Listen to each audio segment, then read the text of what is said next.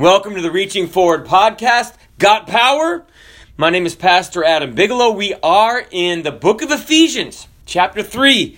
Let's ask God's blessing. God bless this time of learning as we look at the mystery and the revelation of your work in the church.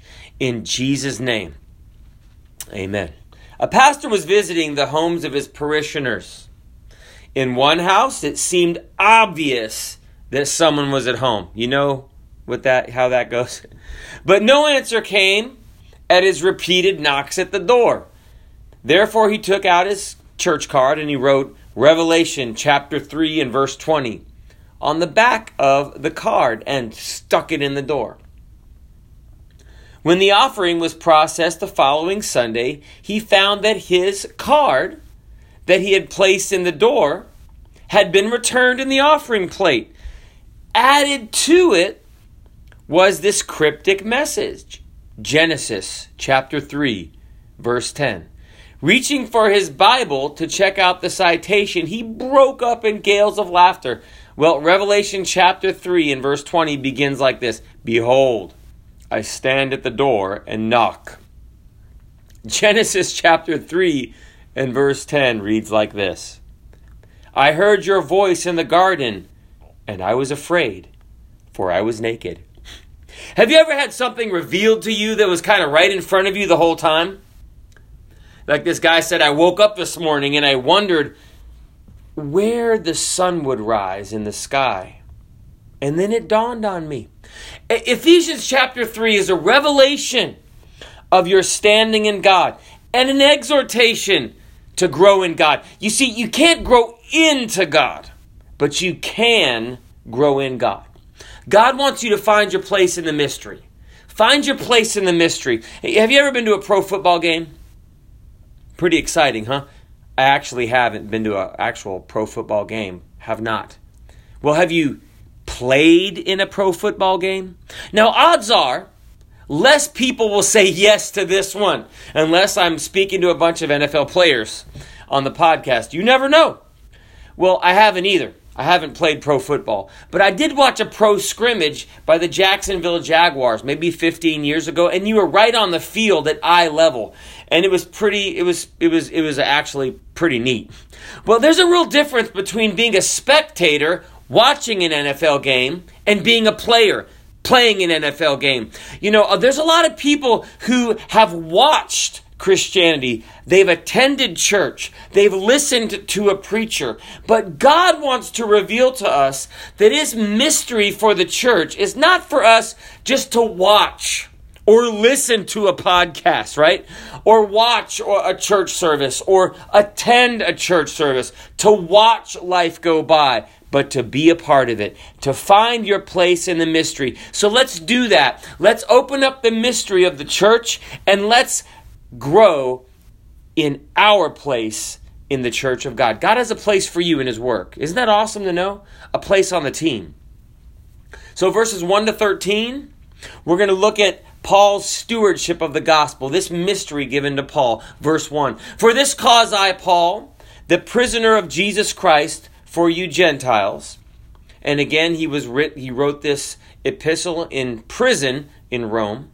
If ye have heard of the dispensation of the grace of God, which is given me to you word, how that by revelation he made known unto me the mystery, as I wrote afore in few words, whereby when you read ye may understand my knowledge in the mystery of Christ, which in other ages was not made known unto the sons of men, as it is now revealed unto his holy apostles and prophets by the Spirit.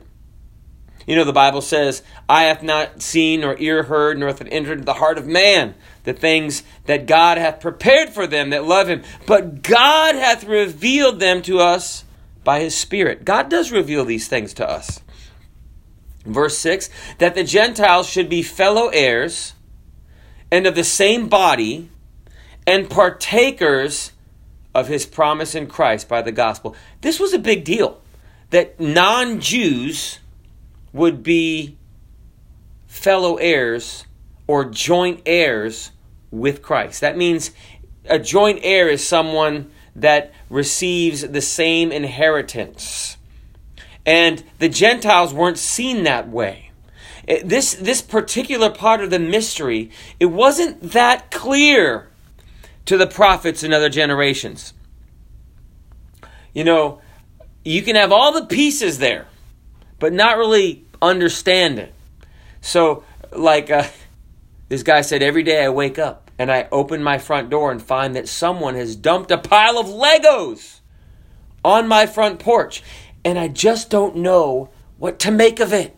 Well, the prophets were like that. They didn't know what to make of it. All of these things, these Lego pieces, if you please, they were in the Old Testament. Jesus has Gentile DNA. Ruth is in his genealogy. It's like, if you read Matthew chapter 1, it's like Ancestry.com, 23andMe about Jesus, right? So Jesus had Gentile DNA from Ruth. She was from Moab. She wasn't a Jewess. And Rahab wasn't a Jewess. She was from Jericho. Well, there's more Legos, right? But they didn't know what to make of it. The prophets of Israel generally prophesied to Israel, to Judah and to Samaria, the kingdoms of Israel. But they wouldn't really, if they prophesied to another nation, they would prophesy against that nation, right? They wouldn't go to another nation generally and prophesy to that nation for their good. But Jonah did. Or he was told to. But he was amazed. He's like, God, you want me to go to another nation, Assyria, the enemy of Israel, march through their capital, which was Nineveh, which is modern day, on the outskirts of modern day Mosul, Iraq, and tell the enemy how to repent and to avoid the judgment of God? And God's like, yeah, I want to do that. He's like, I'd rather be thrown into the water. And well, God added it to that and had him swallowed by a whale. And there's a whole book. You can check out the book of Jonah. But it was an amazing thing to him that revelation hadn't been revealed. But there's so many Lego pieces, and you can go check them out. The Bible says in Matthew chapter 12, verse 21, and it goes back as a reference to Isaiah chapter 42. Speaking of Christ, and in his name shall the Gentiles trust. In Psalms chapter 2 and verse 8, the Father asking the Son, ask of me, and I shall give thee the heathen for thine inheritance, and the uttermost parts of the earth for thy possession. It says, look unto me, all ye ends of the earth, and be ye saved. That includes the Gentiles, the ends of the earth. But this revelation wasn't something that was people were aware of. It was a mystery. The verse 7 says, whereof I was made a minister, Paul says this, according to the gift of the grace of God, given unto me by the effectual working of his power. How effective was it? Verse 8, unto me who am less than the least of all saints is this grace given, that I should preach among the Gentiles the unsearchable riches of Christ. There's a group called the Collingsworth family, and they sing a song, God can do anything with anything. In 1 Timothy chapter 1, verse 12 and 13, Paul says, and I thank Christ Jesus our Lord, who hath enabled me, for that he counted me faithful, putting me into the ministry, who was before a blasphemer and a persecutor and injurious. But I obtained mercy, because I did it ignorantly in unbelief. Paul hated Christians.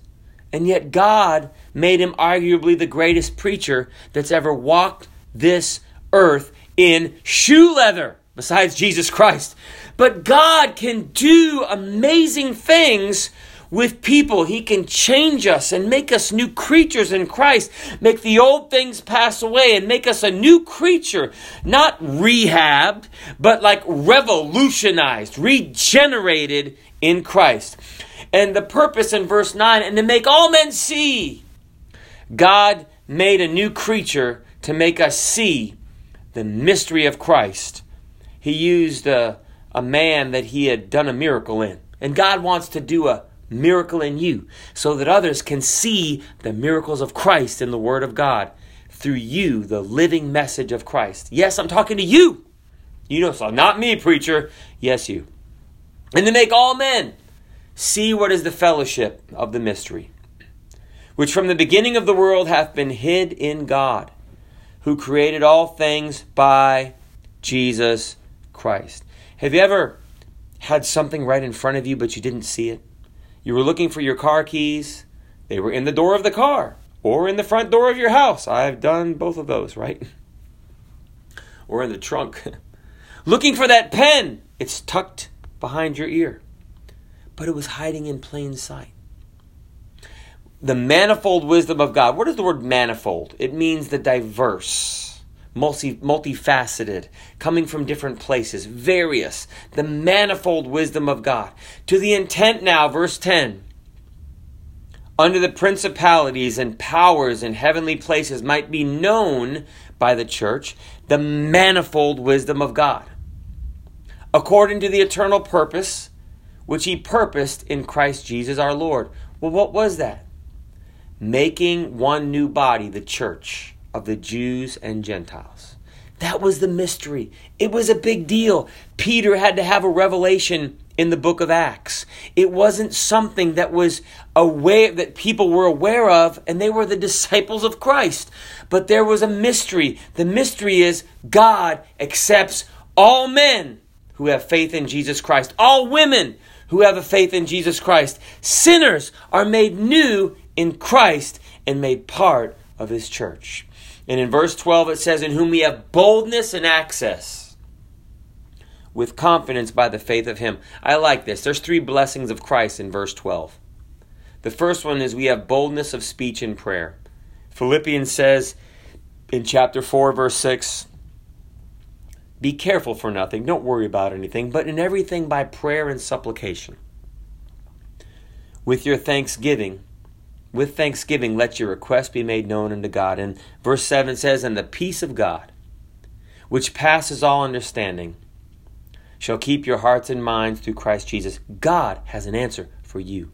And also the second thing, we have access with confident assurance of an answer. That way we, as Hebrews chapter 12 and verse 2 says, we can look unto Jesus, the author and the finisher of our faith. And then it says, the last thing about verse 12, it says, by the faith of him. We have the faith of Christ, not just in Christ. Galatians chapter 2 and verse 20 says, I'm crucified with Christ.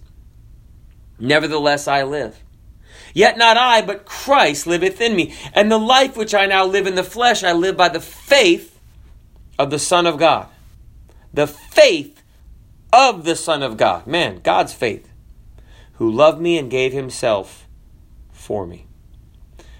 Verse 13, wherefore I desire that you faint not at my tribulations for you, which is for your glory.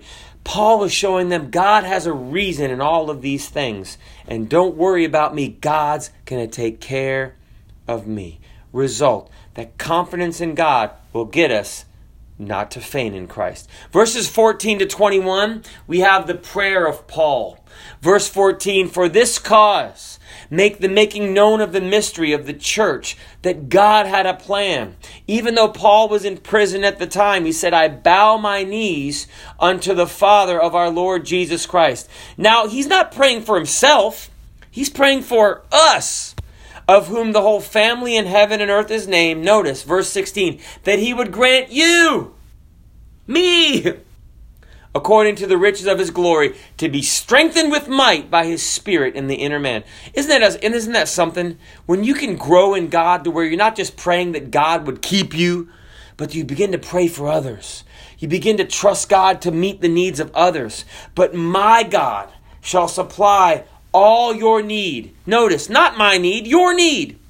According to his riches and glory by Christ Jesus. You know, God's got a bucket of blessings for you. And if you take the bucket of blessings, it's not going to diminish the power and the blessings and the reserve that God has in Christ Jesus in glory. I have a friend. I live near a beach, okay? Near the ocean in Jacksonville, Florida area. And my neighbor makes sea salt. So he goes to the ocean and gets buckets of water somewhere, right? And he takes them home and somehow dehydrates the salt from the water. I don't know exactly how he does it. He does it. I don't do it. And he gave me this little vial of custom-made sea salt, and he added habanero pepper to it, and it's amazing. Well, here's my point. Well, preacher, he's going to use up the ocean. No, he's not. You could take 1,000,000 buckets of water out of the ocean, and you could not discern the water level going down one bit. Although he's probably not going to take 1,000,000 buckets. He could do a lot of business with less than that. My point is, with God, Christian, friend, you can take 1,000,000 buckets of blessings from God. You're not going to make his blessing level go down at all. God's going to take care of you. God's got enough for you and me and the uttermost parts of the world. God has enough in Jesus. It won't make his blessing level go down. Get your bucket of blessings. Verse 17, that Christ may dwell in your hearts by faith, that ye, I like this, two things, being rooted and grounded in love. Rooted. You know, trees just don't grow up. They grow down. They put down roots under the ground. You know, that root system acts as an anchor and as a means of nourishment. They get their nourishment. Psalms chapter 1, verses 1 to 3. It says, blessed is that the man that walketh not in the counsel of the ungodly, nor standeth in the way of sinners, nor sitteth in the seat of the scornful, but his delight is in the law of the Lord, and in his law doth he meditate day and night. Now notice, and he shall be like a tree, or she shall be like a tree, planted by the rivers of water, that bringeth forth his fruit in his season. His leaf also shall not wither, and whatsoever he doeth shall prosper. You know, people can grow in ways you cannot immediately see. Say, preacher, I came to church, I haven't seen a difference. Well, God's making a difference inside of you. You're growing in persistence. Maybe, say, preacher, but this relationship isn't changing. Maybe you're growing in ways you don't see. Maybe you're growing under the ground. Maybe you're growing in patience. I told one person, you're mastering the art of showing up. Well, I don't see any difference yet. I do. You're getting rooted, but also grounded. That's the foundation for a building. We're growing up in love, in the love of God. Jesus said in Matthew chapter 5, verse 43 and 44, he said, you heard it's been said, love your neighbor, hate your enemy. He said, but I say unto you, love your enemies. We're building on a foundation of love and not hate. Hate your enemies, says the world. Love your enemies, says the Lord. We're grounded in love. That's my foundation. It's how you build a marriage. It's how you build a relationship with your children. It's how you build a relationship at work. It's how you build a relationship in a country. Love. The Bible says in 1 Corinthians chapter 16 and verse 14, it's awesome. Let all your things be done with charity. You know what that means? Do everything in love. Why? Because love is just more. It takes God. In 1 Corinthians chapter 13, we read that love is more. Verse 1. Though I speak with the tongues of men and of angels, and have not charity, which is also love, I am become as sounding brass or a tinkling cymbal. Love is more than we can say. Verse 2, and though I have the gift of prophecy and understand all mysteries and all knowledge, and though I have all faith, so that I could remove mountains, and have not charity, I am nothing. Love is more than we have. And verse 3, and though I bestow all my goods to feed the poor, and though I give my body to be burned, and have not love or charity, it profiteth me nothing. Love is more than we can give. You see, in verse 18, we may be able to comprehend with all saints what is the breadth and length and depth and height, and to know the love of Christ, which passeth knowledge, that ye might be filled with all the fullness of God. I like this illustration. I think Reverend Johnson shared it some years ago, and I'm going to butcher it. So Reverend Johnson, if you hear this, It was something like this. This grandson went to his granddad. He said, "Grandpa, how big is God's love?" And the grandpa said, God's love is as big as the west is west. And he pointed to the west. And the little boy said, "Wow." And as big as the east is east. And the little boy says, "Wow." And it goes as far as the north is north. And the little boy says, "Wow."